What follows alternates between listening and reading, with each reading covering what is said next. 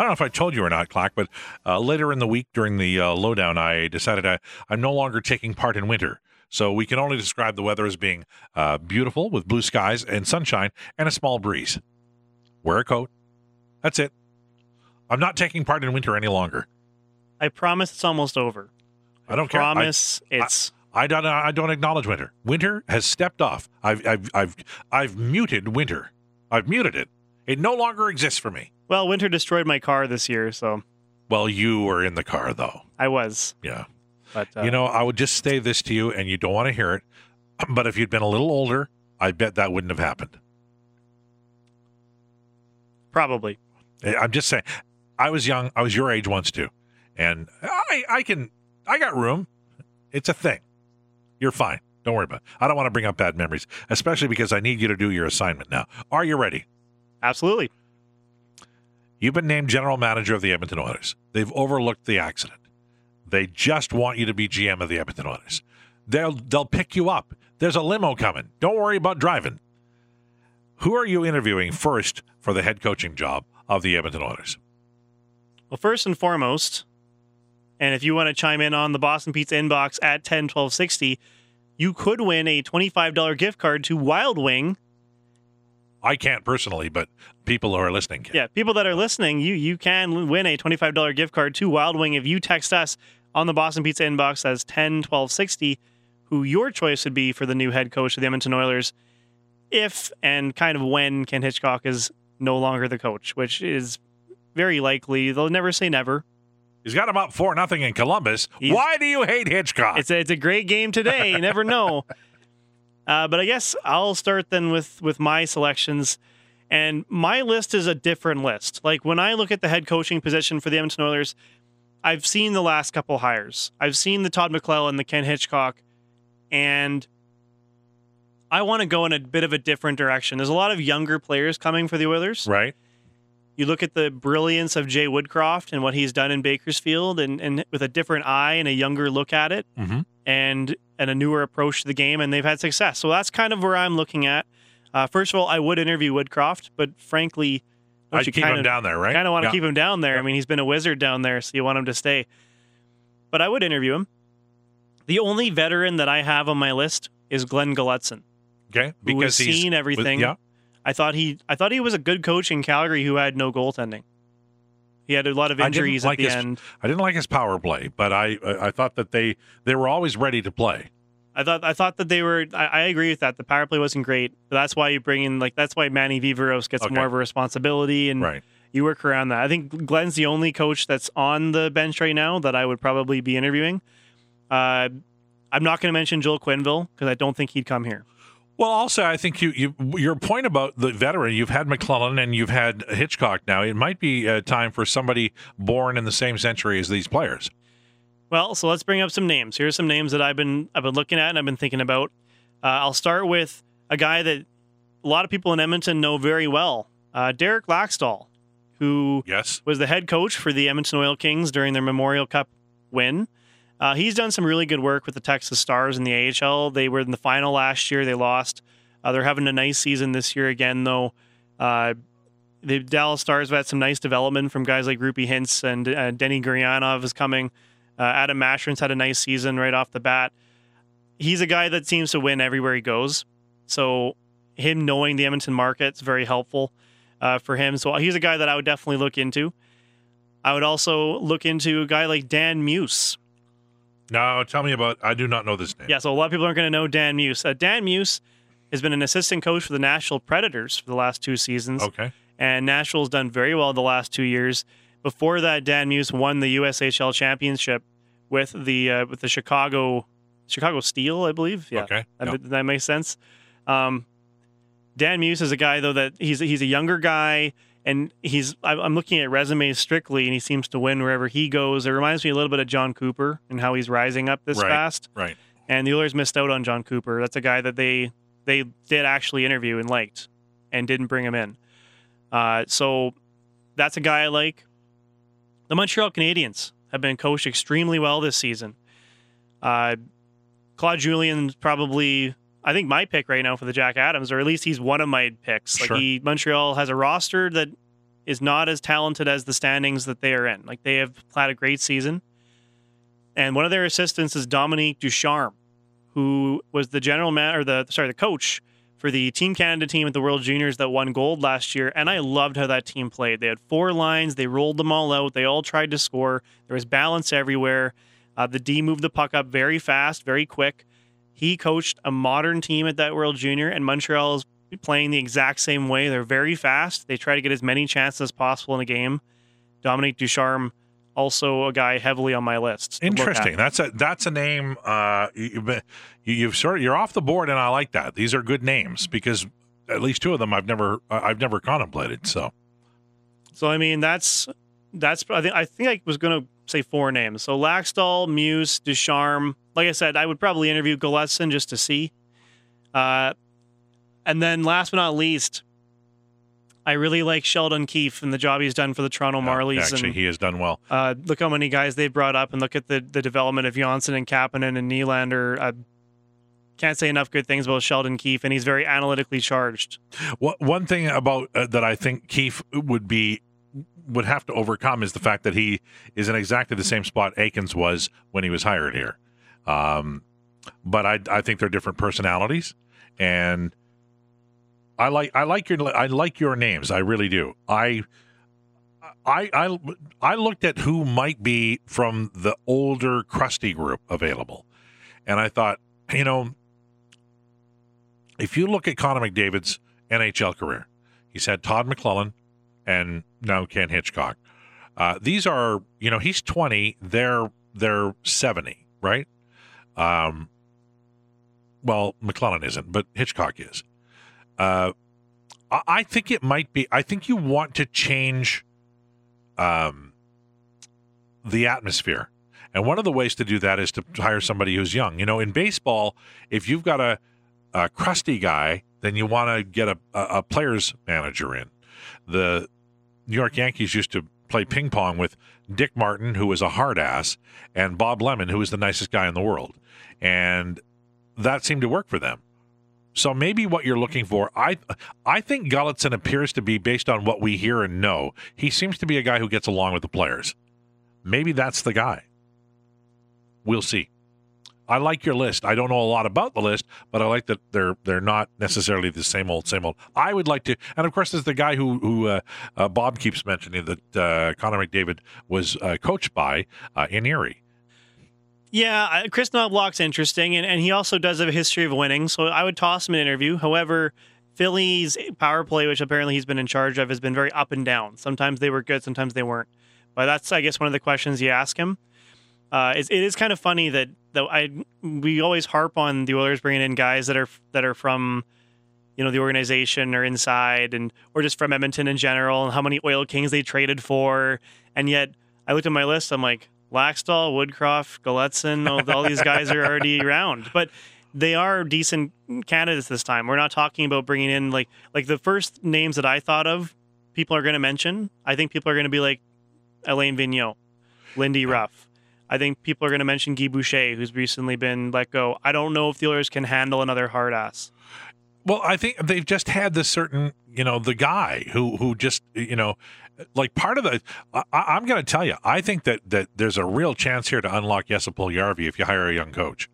Because I think there's a bunch of ideas that haven't been tried on this player. And one of them is to make things easier for him. And, you and I have talked about Capo Caco as maybe they end up drafting him and you don't want the kid to save the older kid, but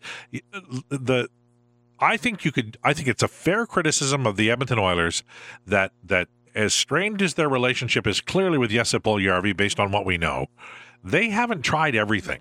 Like they're at the end of his entry-level deal and they haven't tried everything. And, I think that reflects poorly on the organization. I'd like to see, I'm not saying hire a Finnish coach because I don't think it works like that, but hire somebody who's young enough to kind of get the new NHL and maybe spend some time with that young player. And maybe it's too late for Puljujarvi, I don't know. But if it isn't, find out how he feels. Does, maybe part of the aptitude or the picking up on what to do, maybe it's that it's not being communicated to him. And that's not on the student. That's on the teacher. If you have a message you need to communicate and you're not doing it, you can't blame the student. I think getting Cabo Caco would be so helpful for Jesse Puljujärvi. And I look back at and you'll appreciate this older reference I'm bringing up now, but Jari Kurri is a rookie in 1980-81, and he was a 20-year-old forward from Helsinki. Like, Jesse, I think you can say, he has Koskinen or other Finnish guys have coming through, like Jesse or Jussi Jokinen was on the Oilers and blah, blah, blah. But Jari Kurri, as a 20-year-old, he had Matty Hagman, who was 24. Yep. And he had... Matty Hagman was a big, big influence in that first year. Had Risto Siltanen, who was 21. Like, there was guys that were that age around Jari Kurri at that time, and then he grew up with Tikkanen. Yeah.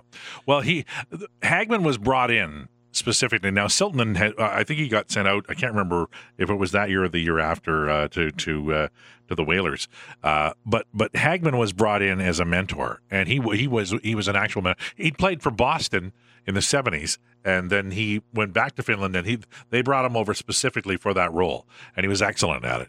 I think the first Finn the Oilers ever had was Juha Viding, who was a legendary actual Swede, but he was born in Finland. But that combination, and then Kurri was, I remember Kurri, he didn't play with Gretzky in the beginning. It was Blair McDonald and Brett Callaghan who did. And he was the quickest study I've ever, he was, I honestly don't know. I've always been really impressed with Finnish coaching and the style they play, because I've never seen a 20-year-old, like before or since, adjust to the National Hockey League and how to play the game properly than Jari Kurri. I've never seen it. He was almost complete when he arrived. And I'm not just talking about offense. I'm talking about being in the right spot, checking properly, taking the right angle. And he angled off forwards who were coming into the zone the way they do it now. And he was like, that was a bazillion years ago. Kurri was a smart player, and he just had it. Whatever it is, he had it.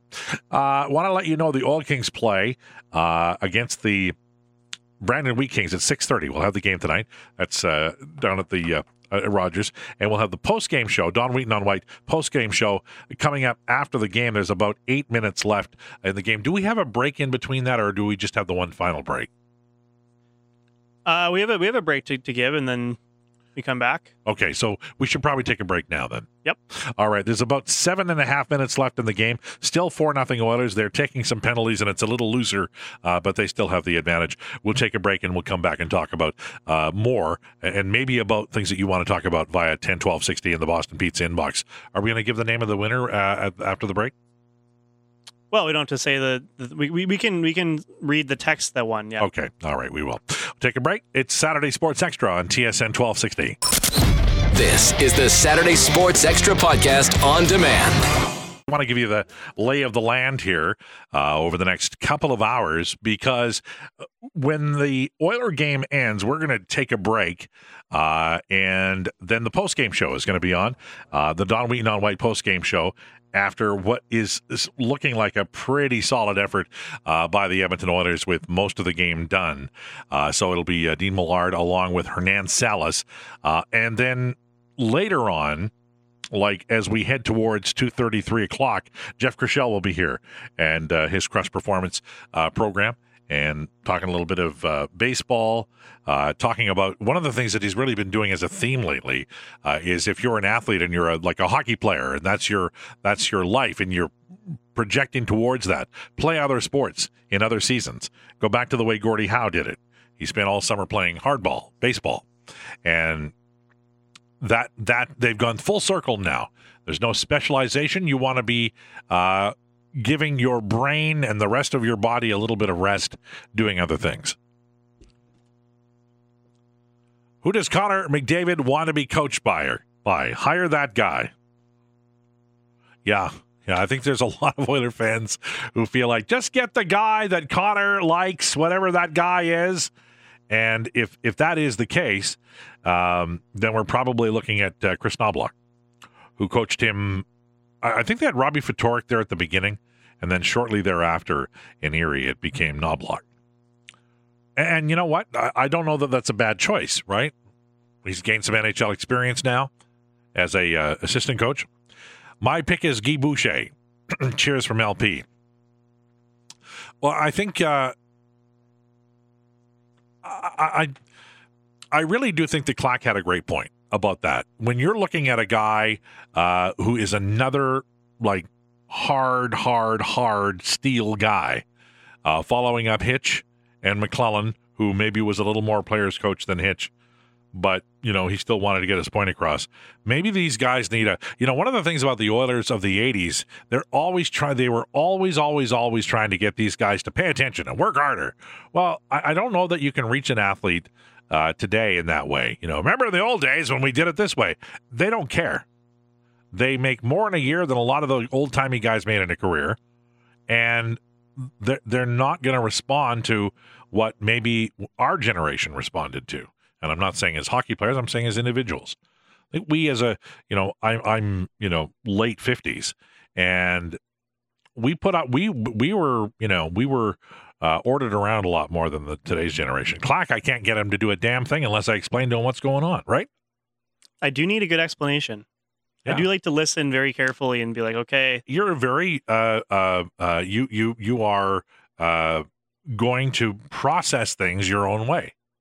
And if I try to hurry you along, you just, go back to the beginning square. It's the way it works. Torts is going to be cranky. Turn off the phones from Harry. Torts had a great quote. I wanted to fit it in the show somewhere. I just didn't know where to fit it in. He was interviewed, I think, yesterday. They asked him about shootouts. And he said, I don't want any more shootouts. Let the players do 3-on-3 until the team dies. I agree. That's what he said, until the team dies. I was like, okay. He's going to be cranky, but if you're an Oiler fan, this is good news. I can't wait to hear what Millard has to say, because he was. We got a brand new, fresh, massive TV screen, and he had set himself up in a particularly good spot to watch the game. So he's been fed approximately 3 hours of Oilers playing well, and the underlying numbers are very positive for the Oilers in today's game.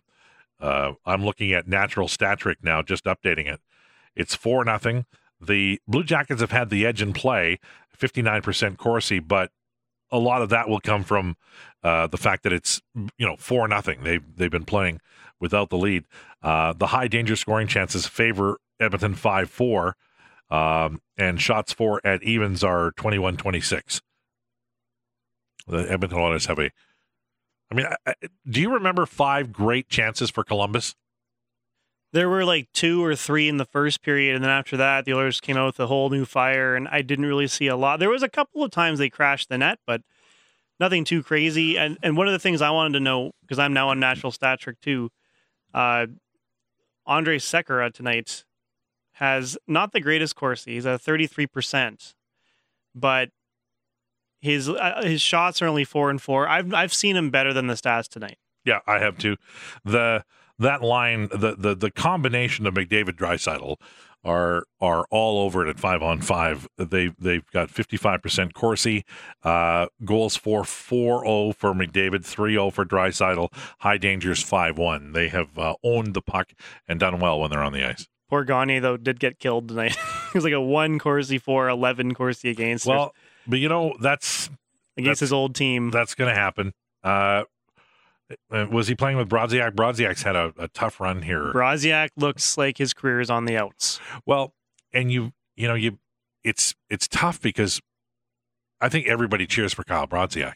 He was like the 4,000th pick in 2003.